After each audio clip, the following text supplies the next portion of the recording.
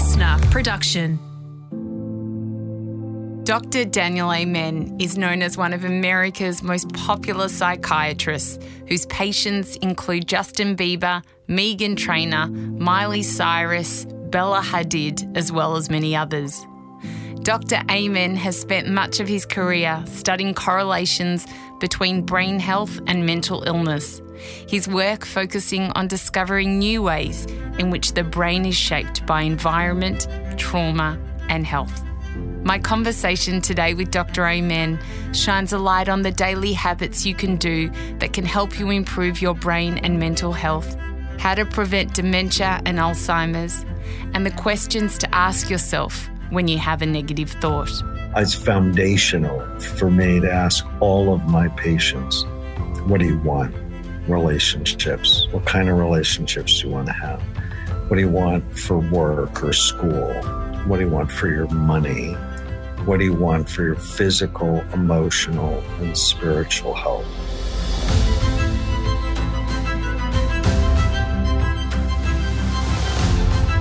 I'm Sarah Grimberg, and this is A Life of Greatness.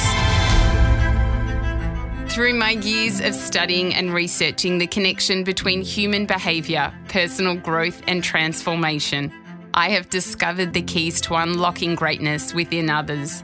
In this podcast, I share stories and experiences from my own teachings, along with conversations with inspiring guests to help you learn the simple tips, habits, practices and strategies to cultivate an extraordinary existence.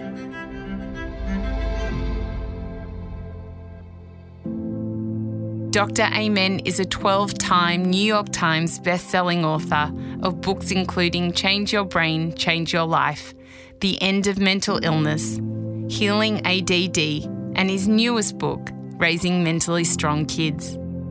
This conversation is not just about living well. It's an analysis of the habits and practices that produce what we seek most, happiness. My hope is that you enjoy this conversation as much as I did recording it. Dr. Amen, you've seen more brain scans than most people in the world. You're a certified psychiatrist and physician. What brought your interest in the brain? When I was 18, Vietnam was still going on, and I became an infantry medic. That's where my love of medicine was born. But about a year into being an Army medic, I realized I didn't like being shot at. It was not for me. And I got retrained as an X-ray technician and developed a passion for medical imaging. As our professors used to say, how do you know unless you look? And then in 1975, I got out of the Army. I finished college, went to medical school.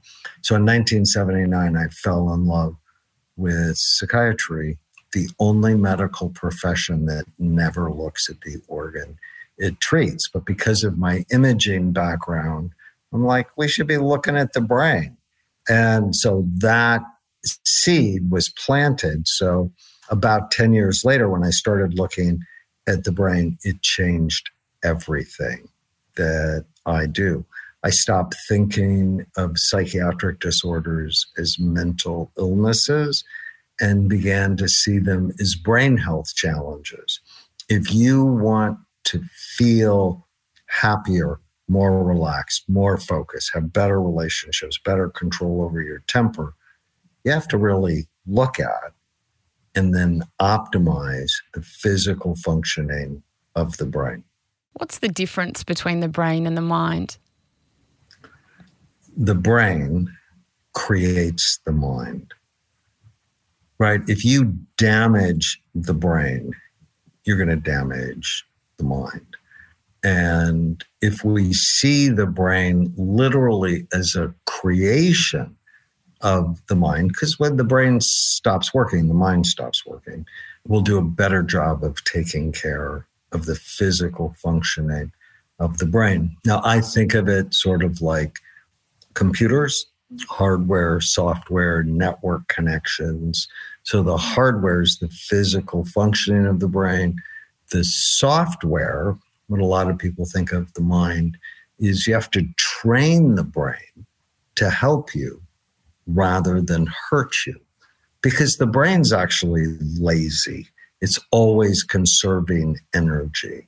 And once you allow your brain to do something, social media, for example, or negative news, or being angry when you're frustrated, once you allow that to happen, it's going to continue that unless you retrain it. I do a lot of work in helping people train their minds, and I find it so unbelievably interesting, the subconscious mind, the conscious mind, thought patterns. And, you know, I want you to talk to this. There was obviously people thought to the age of, I think it was in our 20s, that the brain was hard set. And then now with neuroscience, we realise that we can rewire the brain till the day we die if we do the work on it. I want to talk to you about that because that can be tricky for a lot of people. And I want you to talk to the difference between the conscious mind and the subconscious mind, and then how we work on rewiring our brain to be able to allow it to function in a way that will bring us joy in life. And, you know, our brain or our mind doesn't become a prison for us. So I'd like to think of the conscious mind. It's about 10% of what the brain is doing. 90% is the subconscious mind. And the subconscious mind is what you do automatically without forethought, without thinking. It's all of the habits you have trained yourself to do over time. And it's all the successes and traumas that have actually been stored in your brain, right? In the physical functioning of your brain. And your conscious mind can only do one thing at a time. Your subconscious mind can do many things at a time. So if you think of elite athletes, when they do these incredible physical acts, I treat a pole vaulter, Alicia Newman, it's public knowledge, and she's the Canadian champion and amazing. And if you watch her body when she's pole vaulting, it's spectacular. But she's not thinking about all those things she's doing. She's trained her body to do those. And often my job with her is to get her mind out of the way of what she's doing so her subconscious can do it automatically. I think in our society, we're not very good at training either the conscious or subconscious minds. But I believe they can both be trained with certain strategies. And remember, hardware and software first want to have a healthy brain, then everything is easier. And then not believe every stupid thing you think. I think it's absolutely essential. I call it killing the ants, the automatic negative thoughts that steal your happiness. And I think subconscious, conscious negativity bias is one of the leading causes of depression, of anxiety, and also chronic pain. Because when you have a negative thought, your body subconsciously reacts to every thought you have. So I do a word association test with my patients. I hook them up to muscle tension, heart rate, sweat gland activity, breathing, and I'll come up with a list of 20 words and go, mother. And if mother's a good concept, like my mother for me is a good concept for me, my hands get warmer, they get drier, my muscles relax, my breathing gets deeper and slower, and it happens immediately. Now, if you said father, which is a more stressful concept for me. My hands get colder, my muscles tighten, my heart rate variability goes down, and my breathing becomes faster and shallower. And it happens immediately, and I'm not aware that that's going on. But if you, like so many people today, have these negative thoughts, just imagine how your body's physiology is just twisting you in a harmful way. And so learning to direct your mind in a healthy way is really important. So, for example, what a lot of us struggle with is ruminating thoughts and ruminating over something negative, not positive.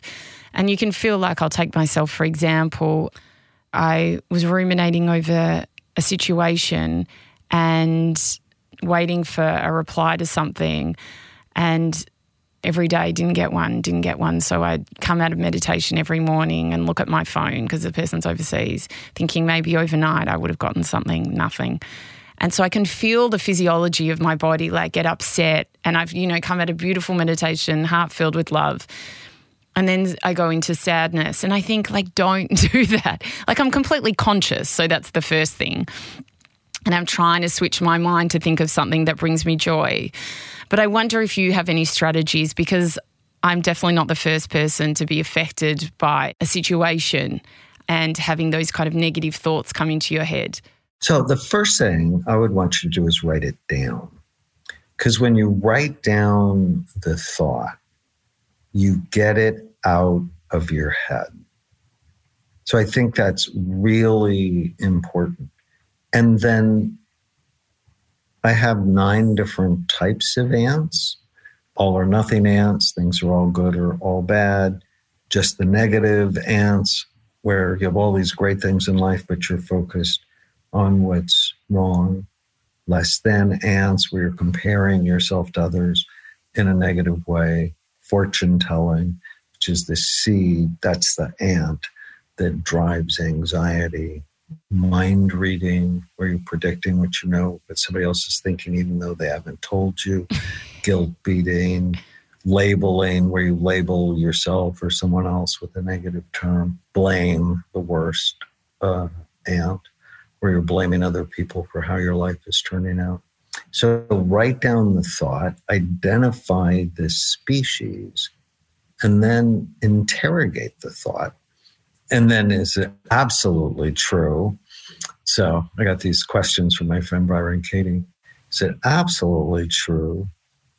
And it's like, well, you don't know, right? How does that thought make you feel, act, and the outcome of the thought? Yeah. So the thought makes you feel small and unimportant, and you might act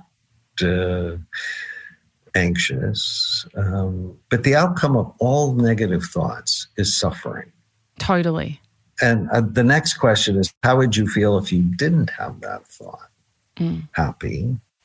How would you act? Motivated. And the outcome is peace. But my favorite part of this is take the original thought, flip it to the opposite, and then just see if you can find evidence of it. And then you meditate on the turnaround of the bad thought. The real seed, though, I like this turnaround in 3 ways, opposite self and others. And so the opposite is they do care about me. Do I have any evidence of that? Other is, do I care about them? Well, maybe less so if they're not responding. And do I care about me? Yeah, as soon as you say that, like, do you have evidence that they care, which I have so much evidence of. And that already makes me feel so much better, because there's something about, you said, writing it down, or with us talking it out now, where what you're thinking is irrational, but your mind gets so caught up in that. But when we're speaking about it, I feel lighter. I'm so happy. And that's the sort of mental discipline.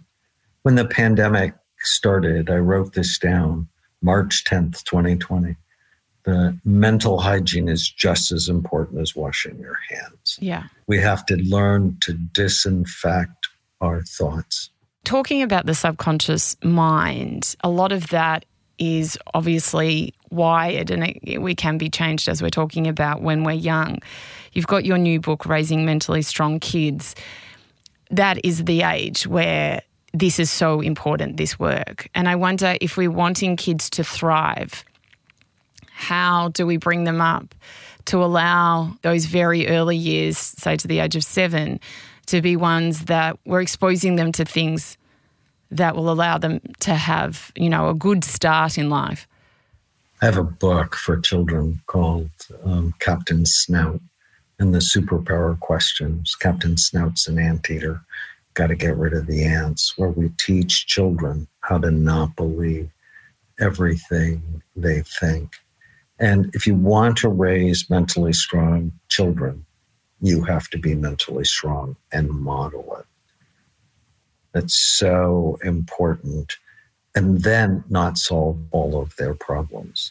Parents love their children so much, they don't want their children to suffer or be frustrated.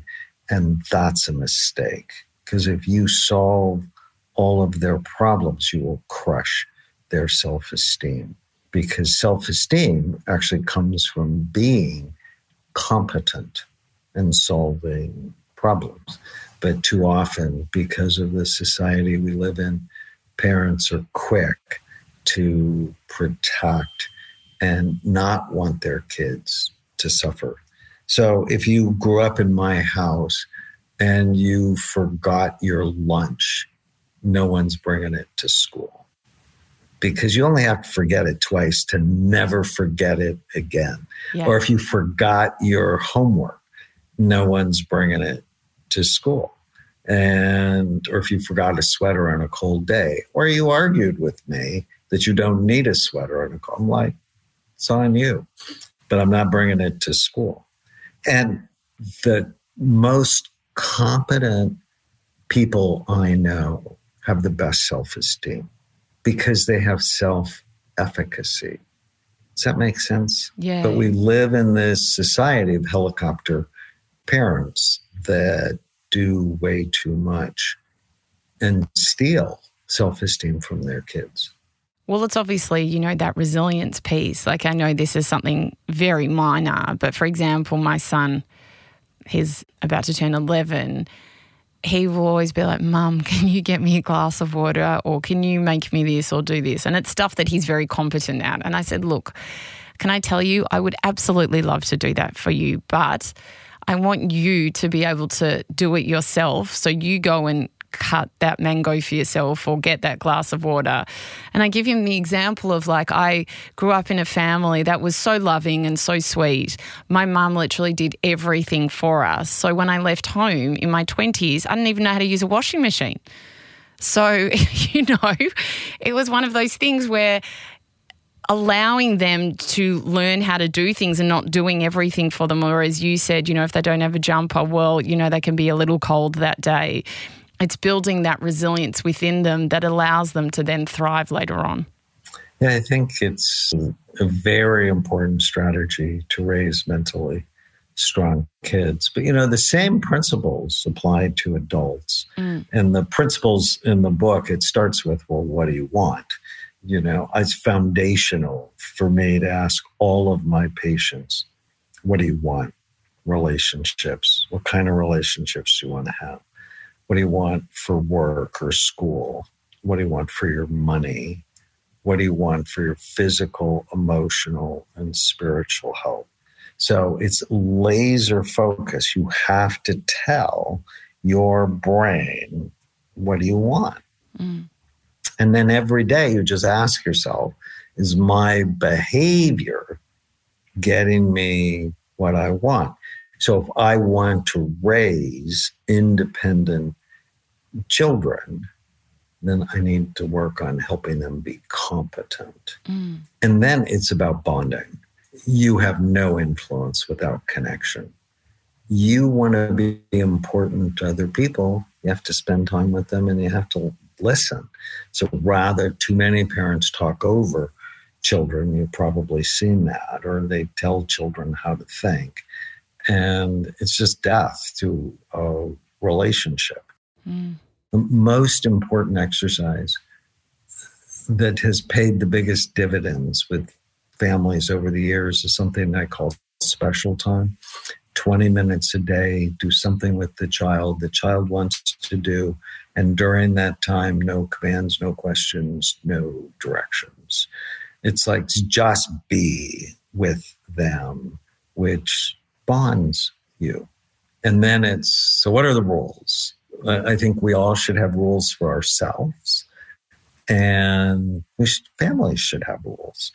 Society has rules, and they're sort of not kidding. If you break the law, you end up in jail. I think it's good for families to have guidelines. Like in mine, it's tell the truth. Put things away you take out. Do what mom and dad say the first time. I'm not a big fan of letting kids making parents say things 5 or 10 times, because your chances of losing control go way up. Now, with that, I go, as your parents, we want to hear your opinion. More than twice constitutes arguing. And then my favorite of all the rules is we treat each other with respect. Now, of course, if that's a rule, I need to do that with my partner. I need to do that with my children. I don't know if you've seen the book, The No Asshole Rule. I love that book so much. And I have that at work. And I actually have it in my life, the no asshole rule. So I don't get to be one, and neither do you. So it's about mutual respect. And then notice what you like more than what you don't. Too many people live with a bully in their head. I have this one patient who I just dearly love, and he said, I would look for happiness, but the bully, just like the bully who would take my lunch money at school, takes it from me. And the bully lives inside me. So I try to work with my patients to be good parents, good coaches, good teachers to themselves. And what do they all have in common? They notice what you do right, and they teach you when you could be better. We're bad parents, bad teachers, bad coaches, notice what you do wrong, and they never let you forget it. And so how are you going to treat yourself? Are you going to look at your life and see how far you've come, which is amazing for most people?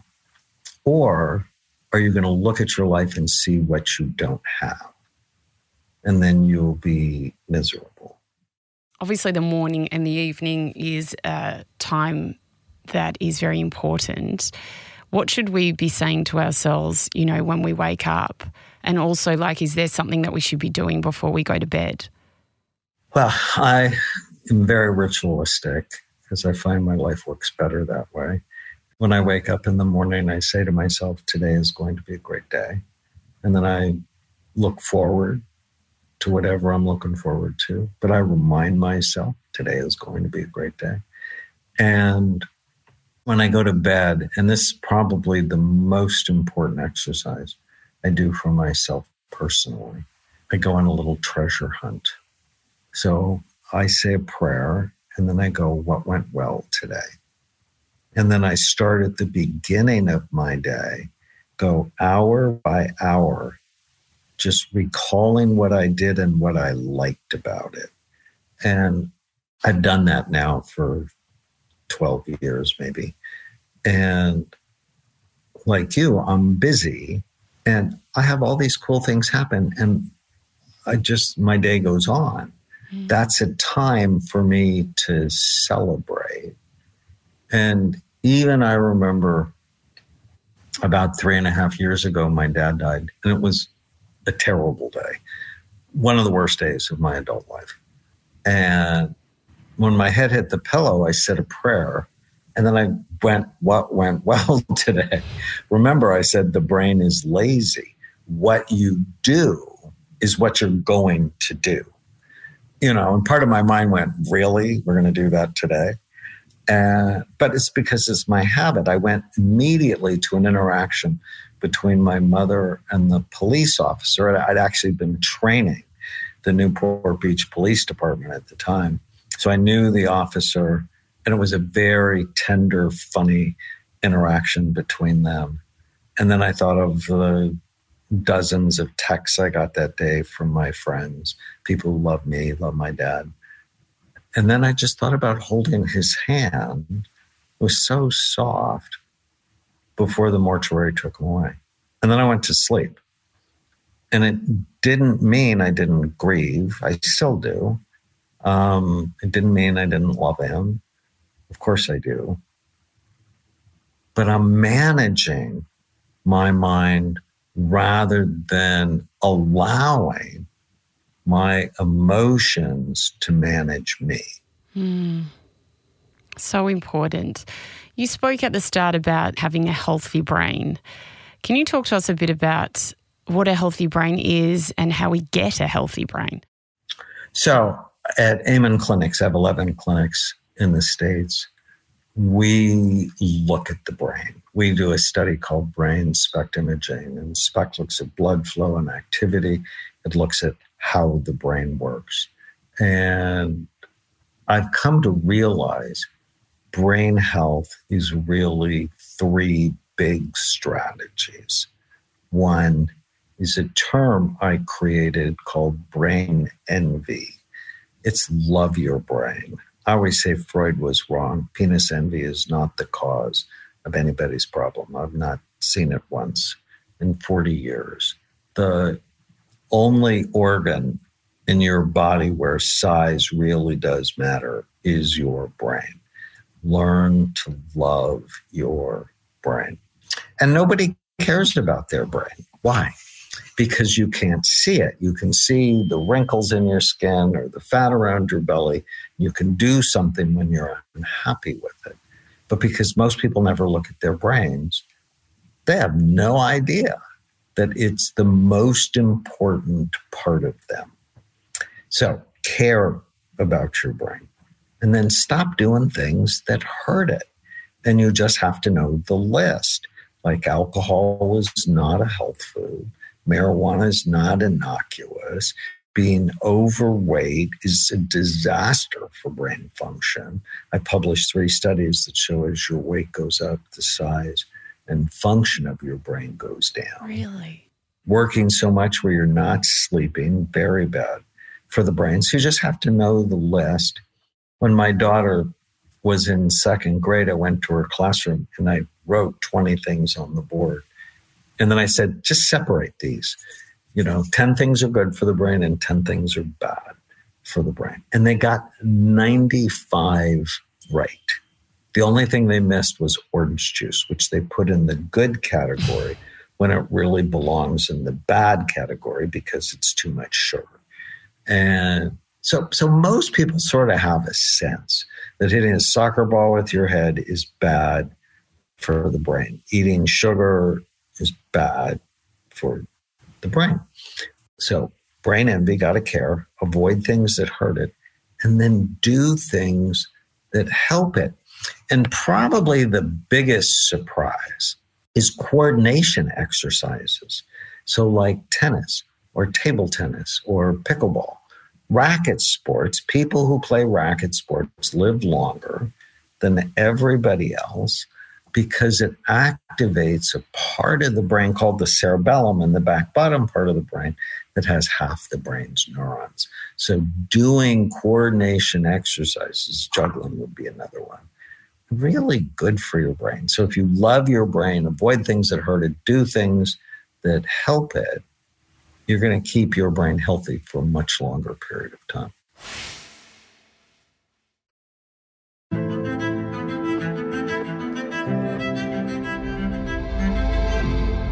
I want to talk a bit about nutrition because I don't think people realise that they think it has an effect more on our body than our brain.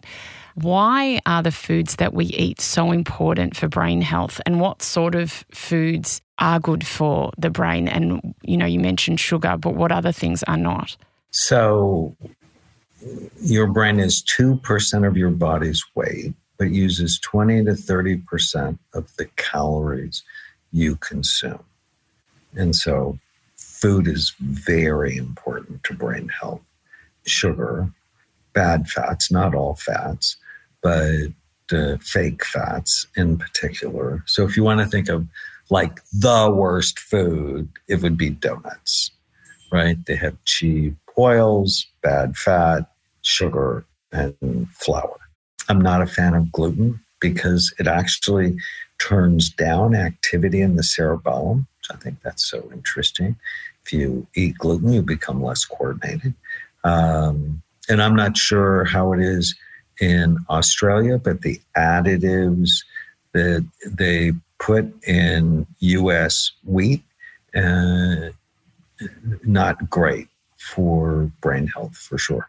I know it's different in Europe, where they don't allow a lot of toxins in the food supply. Really good foods for the brain, omega-3 fatty acids. So fish, as long as your mercury levels are not high, and I think it's important to test those. They did a study at the Mayo Clinic, and they looked at people who had a healthy fat-based diet. So fish, avocados, healthy oils, nuts, seeds, 42% less risk of getting Alzheimer's disease. People who primarily ate a fat-based diet. People who had a simple carbohydrate-based diet, bread, pasta, potatoes, rice, fruit juice, sugar, 400% increased risk of getting Alzheimer's disease.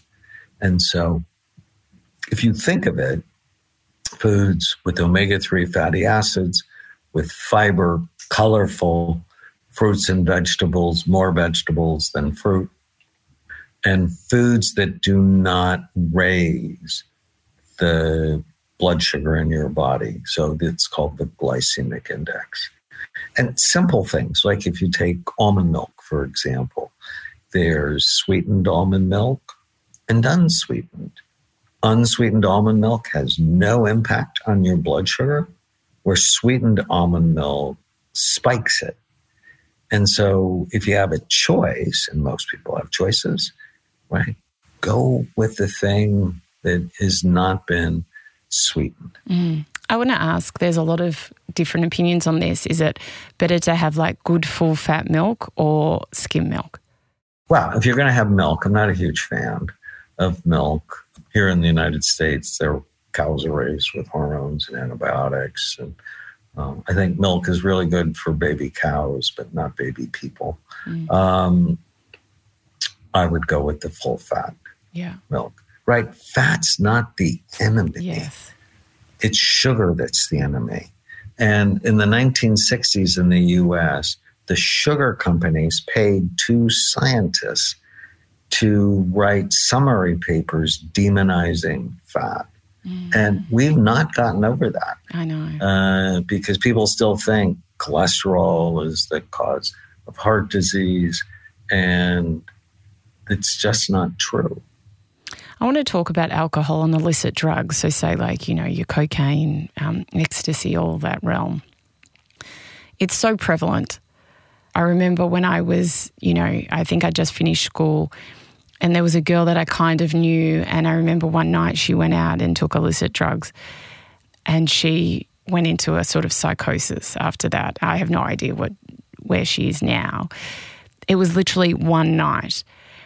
And I want you to talk to that, because I know how important the brain is and the mind, and I just don't think people realise what they're playing with when they go and do things like that. It takes your brain offline.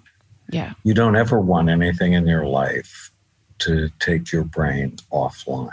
Alcohol is not a health food. It increases the risk of 7 different types of cancer. Any alcohol increases that risk. The American Cancer Society came out against any alcohol because of that. And my wife is a nurse. And why does she put alcohol on your skin before she gives you a shot? It's a disinfectant. And during the pandemic, Jim Beam, the whiskey company, actually turned their plants into hand sanitizer plants. Why would you drink a disinfectant? Think about that. When there are 100 trillion bugs in your gut that make neurotransmitters, digest your food, detoxify your body, have your immune system, they control about 60% of your immune system. Why would you pour disinfectant into that and damage the microbiome? It just doesn't make any sense to me. Plus, if you go, okay, as a psychiatrist, are there overriding themes of who comes to see you? And people who've had head injuries, clearly an overriding theme, and people who drink or use drugs because they don't act right. And when you don't act right, your life isn't right. I know that you have a lot of very high-profile Hollywood stars that have seen your work, and it's very prevalent in those kind of scenes. You don't have to say obviously any names, but how have you seen the brain be affected by that sort of drug use? Well, prematurely ages it. They get into trouble. And it's true of everybody, not just some of the celebrities I've seen. It ages their brain. They engage in bad behavior. For them, it can be worldwide shame, right? Fame has its own vulnerabilities for sure. Worldwide shame, and they make bad decisions. And the problem with the brain is if you say something when you're drunk or you've had too much to drink, your partner might remember that for the rest of their lives. It's like you can't take it back. And people say drunk words are sober thoughts. And I actually don't believe that because we all have crazy thoughts that nobody should ever hear. The problem is when you drink or do drugs, they get out. And that can permanently damage your relationship with your children, for example. I do a lot of trauma work, and, one of their parents said when they were intoxicated when they're 5 still reverberates in that person when they're 45. I heard you talk about drip feeding serotonin and how, people who are used to big bursts of serotonin and a lot who are in the public eye, that can actually become a negative thing. Can you talk to us about that? Well, when I think of fame and neurotransmitters, I think more of dopamine, that they're all involved. Yeah. But dopamine becomes depleted and they just feel sad and they feel flat and they don't know it's because their dopamine's been depleted, but then they start drinking more, using drugs, or engage in sexual behavior that is not helpful for them. And what they're doing is creating a further reduction in dopamine. And I often say, let's drip dopamine, don't dump it, right? If you just did a concert for 30,000 people, that just dumped all of your dopamine. Don't now go do drugs and play video games and have sex with 4 other people because you're going to wake up depressed. And then you're going to have to do drugs, not because you want to get high, just so you don't want to kill yourself. And so if someone does a huge concert, it's like put days in between travel and get in a routine of what you eat and how you sleep and protect your dopamine centers. So interesting. I want to talk about the rise in Alzheimer's and dementia. And for example, my grandfather died many years ago of Alzheimer's, but he also was involved in the Holocaust. And that's obviously horrendously traumatic. What are the correlations between trauma and those brain diseases? Why are they more prevalent now? So Alzheimer's is expected to triple between now and 2050. Why? Well, one, we're living longer. If you think what's the greatest risk for Alzheimer's. It's age. Chronic stress, think about the Holocaust, the worst kind of chronic stress, kills cells in the hippocampus, one of the major memory centers in the brain. But having Alzheimer's in your family, or having something like the Holocaust in a grandparent, you're going to end up with some anxiety from that, probably, because that changed his genes. And that change in his genes can actually get passed down through generations. So there's a fascinating book about this called It Didn't Start With You by Mark Wollam. Yeah, like the epigenetics. Yeah, I like that so much, because if you know it, then there are things you can do about it. But I wrote a book, and it's in most of my books, but in Memory Rescue, I have this idea: if you want to keep your brain healthy or rescue it, you have to prevent or treat the 11 major risk factors that steal your mind. And I totally believe we can prevent Alzheimer's by preventing these 11 risk factors. And I have an acronym called Bright Minds. So B is for blood flow. You want to do whatever you can to keep your blood flow healthy. And that's why exercise is so important, and not drinking, using marijuana, or smoking cigarettes, because those decrease blood flow. I think blood flow is so important. It's the number one brain imaging predictor of Alzheimer's disease, low blood flow. R is retirement and aging. When you stop learning, your brain starts dying. I is inflammation. Sugar is pro-inflammatory. G is genetic. So if you have it in your family, genes only load the gun. It's what you do and what happens to you that pulls the trigger. So I think we think about genetics wrong. It's like, I have obesity and heart disease in my family, but I'm not overweight and I do not have heart disease. Why? Every day of my life, I'm on an obesity, heart disease prevention program. Every day of your life, you should be on an Alzheimer's prevention program. The H is for head trauma, major cause of dementia. And so you shouldn't let your kids hit soccer balls with their head, or play tackle football, or engage in behaviors that increase their risk of concussions. T is toxins, drugs and alcohol for sure, but also things like mold or general anesthesia, heavy metals like mercury can all be toxic to the brain. The M is for mental health issues. Depression doubles the risk of Alzheimer's in women, quadruples it in men. Now, it doesn't mean you should go take an antidepressant, but you should be on a depression prevention program, which includes things like exercise and not believing every stupid thing you think. And of all the supplements, my favorite is saffron, because it's been found in 24 randomized controlled trials to be equally effective to boost your mood as antidepressants. The second I is immunity and infections. We're just coming out of a pandemic. There are things called long COVID that is going to increase the risk of dementia. I'm fairly certain about that. N is neurohormones, getting your hormones balanced. D is diabetes. We said as your weight goes up, the size of your brain goes down. And sleep. And so I know that's a lot, but people can read my work and get more details on it.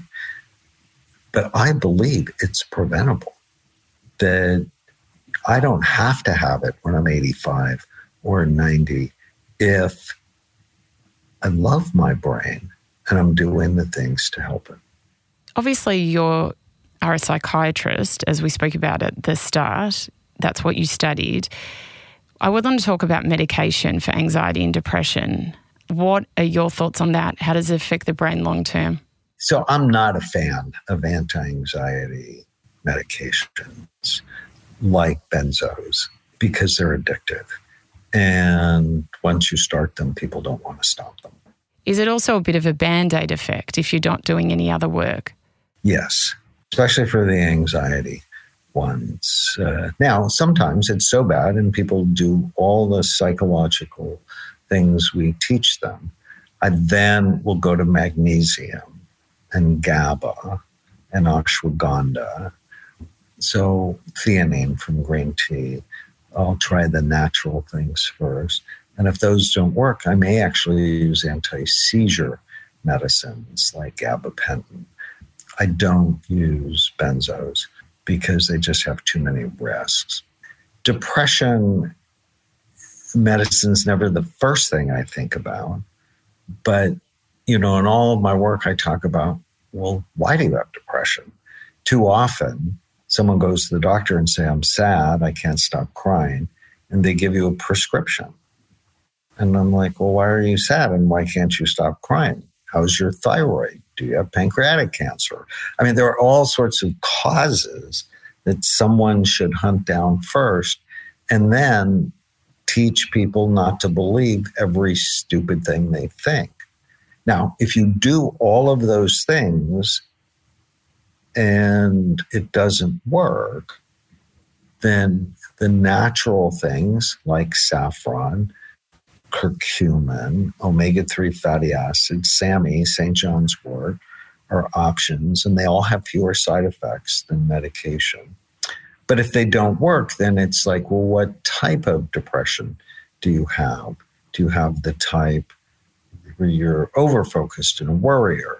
Probably it's a serotonin deficit, and an SSRI would be helpful. Or is it more you can't think and you have low energy than something more stimulating like Wellbutrin? But that's not what happens in day-to-day clinical psychiatric practice.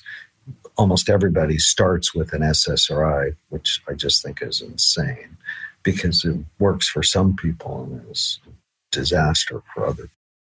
I want to talk about ADHD because that's obviously extremely prevalent these days. Why suddenly is it so prevalent?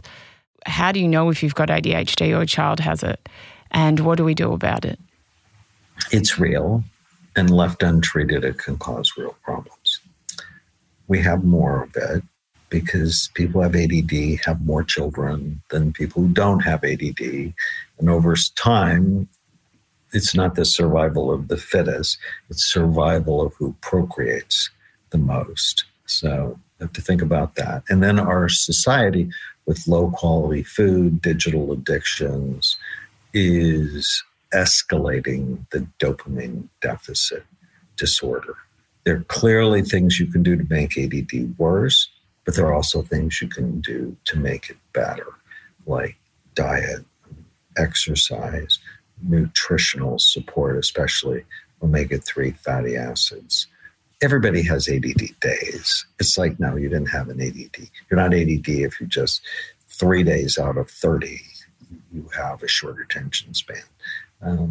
But if 23 days out of 30, you have a short attention span, you should probably get assessed. Short attention span, distractibility, restlessness, impulse control, disorganization, procrastination, those tend to be the hallmark symptoms. And you see it in your family.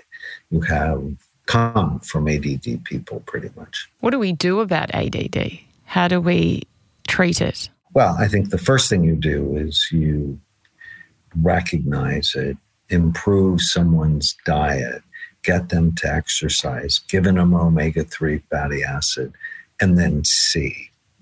And if you do all the natural things, I wrote a book called Healing ADD. It's like, it's not one thing. I talk about how it's 7 different things. So it's know your type. People can take a free online test, addtypetest.com, and go, well, which of the 7 types or combination of types I might have. Why is pornography so bad for the brain? Because it wears out the dopamine centers of the brain. And the big problem with pornography is small children are being exposed to it. So people who have developing brains, and it's going to significantly deplete dopamine and negatively impact a person's sexual development, sexual relationships. if you see these ideal scenarios and that's not what you experience, you're going to be anxious and upset. And very few people live up to the lights, the camera, and the action. Mm. What's the best advice that you have ever been given? The 18-40-60 rule, which says when you're 18, you worry about what everybody thinks about you. When you're 40, you don't give a damn what anybody thinks about you. When you're 60, you realize nobody's been thinking about you at all. Even as a public figure, they're not really thinking about me. They're thinking about themselves. And it's like, stop caring what other people think. Do you have a favorite saying or prayer or mantra? I love the prayer of St. Francis. I'm not actually sure he wrote it, but I love that prayer. And it's public knowledge. I've been Miley Cyrus's doctor for a long time. My favorite song is Flowers, or a new song that came out last year. What is a life of greatness to you? I think a life of greatness is being appreciative and making a difference to make the world a better place. This has been an unbelievably fascinating conversation. When I was doing research for you, I was like, I can't wait to speak to this man. He is a wealth of knowledge, which you have been. So thank you so much for the conversation today. Thank you, Sarah. What a joy to spend time with you. If you've enjoyed this episode, then I'd love you to join my community on Instagram at Sarah Grimberg, where we post videos and behind-the-scenes footage of each recording. You can also join my private Facebook group, Live Your Life Greatly, where we discuss the content in this episode and many more, as well as give advice and tips on how to live a life of love and meaning. To purchase my manifestation course and meditations, head to the shop tab at sarahgrimberg.com or this week's episode show notes to find a link. If you love what you heard, we'd love you to hit subscribe on Apple Podcasts or your favourite podcast app and leave a 5-star review. It will help us share this wisdom with others.